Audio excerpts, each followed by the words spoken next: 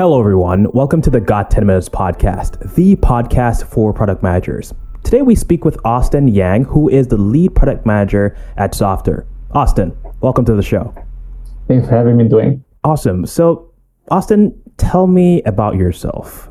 What's your background? So I actually started my career in sales. I was pretty lucky. My very first full-time job, I joined a B2B SaaS company.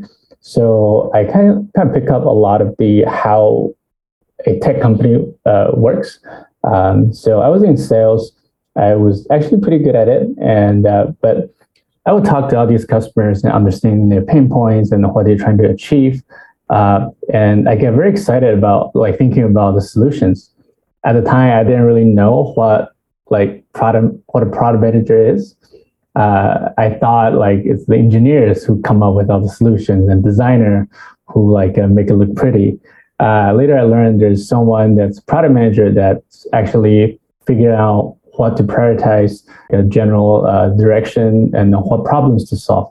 That's how I got into it. Yeah, so pretty much since then, I've always been in the kind of the VC-backed companies and then doing product work for the past, I think, around 6 or 7 years. Oh, awesome. So before you got into sales, where did you study? What was your upbringing, I would say? I took one class of computer science, which I did not learn anything because I just didn't understand it at the time. And then after that, I changed to international studies. So it's politics, economics. Nothing really directly, there's no direct knowledge I can use on the job most of the time. But I think they do help me think more critically, both in terms of how a system works and how people work. So I think that's helpful in that regards. So how did you get into product per se? What was the first time you kind of realized that there was a role called a product manager, and what made you interested in looking into this role? Yeah, so like I said earlier, I was mainly trying to find out, okay, who is in charge of thinking about all the new features, doing all these sorts of things. At the time, my company, we didn't actually have a product manager role, or it is called program management team. Mm-hmm. But they're not really the program management you will find in more a traditional company, not like the PMO type. That's more like project management. They're actually more like product managers that figuring out what customers need and work with designer and engineer to find solutions, and then validate them and see what outcome they'll bring for the user as well as business. I think I found out about this when I was actually leaving that company. I had a chat with the chief product officer. It's my exit lunch with him. I found out, okay, this is called product manager, and I started grabbing coffee with people I could find on LinkedIn. I just randomly shoot some cold emails and then grab coffee with people at Microsoft. I was in Seattle at the time, and to learn more about product management. Awesome. So you're at Softr now. For those who don't know, what's Softr? So Softr is a no-code app builder. So you can build a application and use Airtable as the database within probably 10 minutes. Yeah. Oh, wow. How is it? I would say, what's it like being a product manager at Softr? And by the way, congrats on the recent raise. You guys recently raised a Series A. Congrats on that.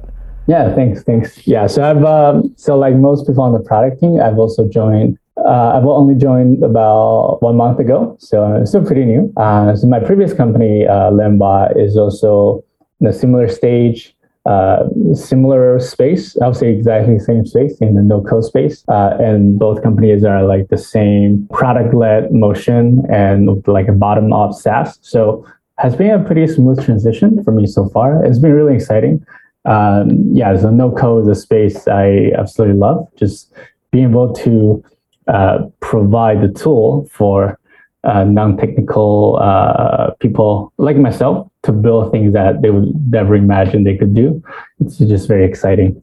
Oh wow! And I really love the approach that you guys at Software have, where you kind of open source or make public your roadmap. You know, you have like a very solid build-in public strategy.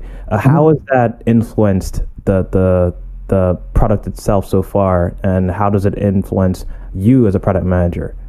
So I think for me as a PM, it's definitely a luxury to have a very engaged community that's always like open to like jump on a call with us to provide feedback. And that's been very helpful. Like I can just go on to our Slack community and pin someone that I know is a power user, and they'll give like really in-depth feedback right away. That has really helped. Yeah, I think it's definitely a luxury. Some companies worried about having a public roadmap because they think, oh, the competitors will see it and copy us.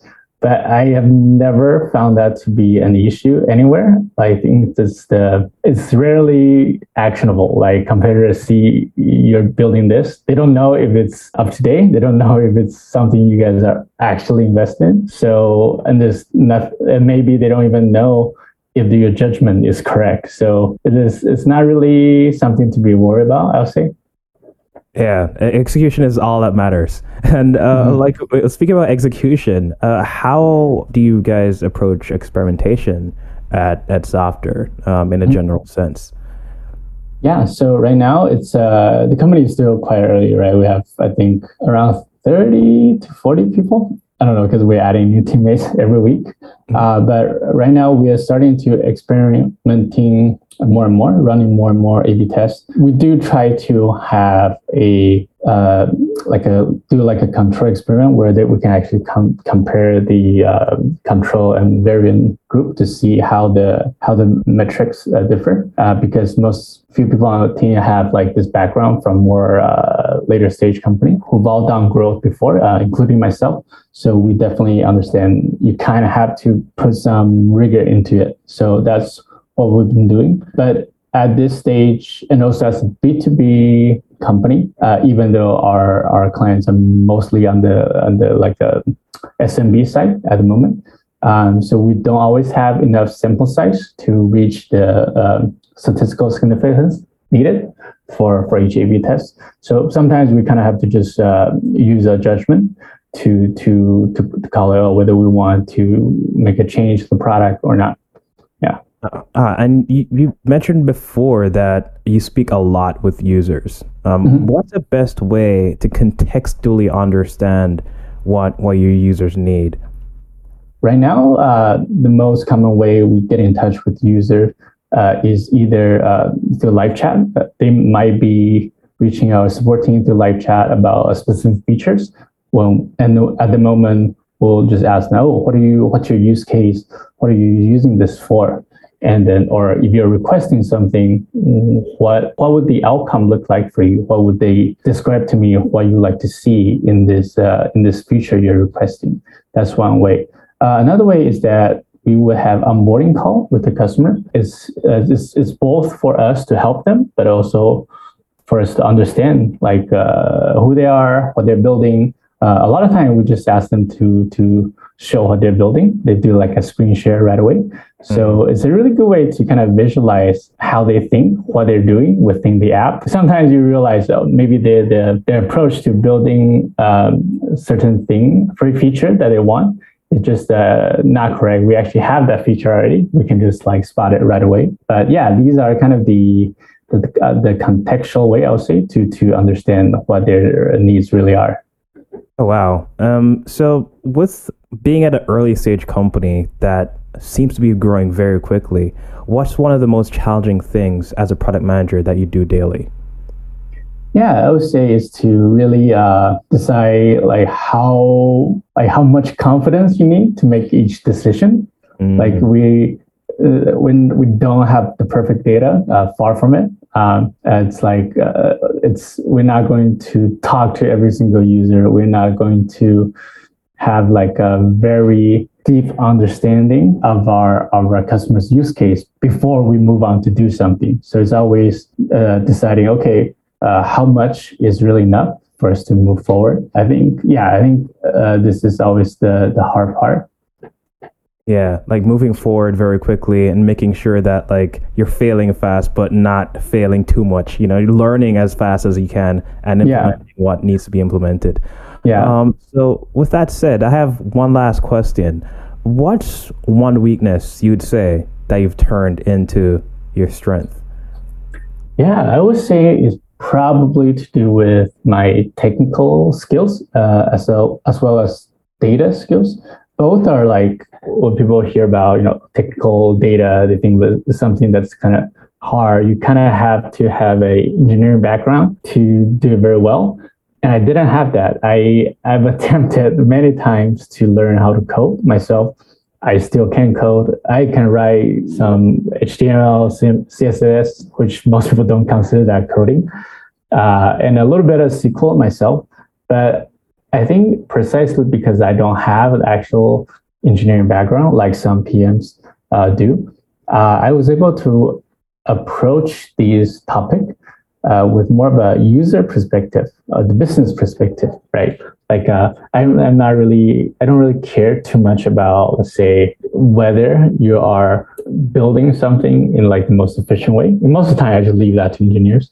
What I care about is like how would that decision translate to the user experience? How would that help us?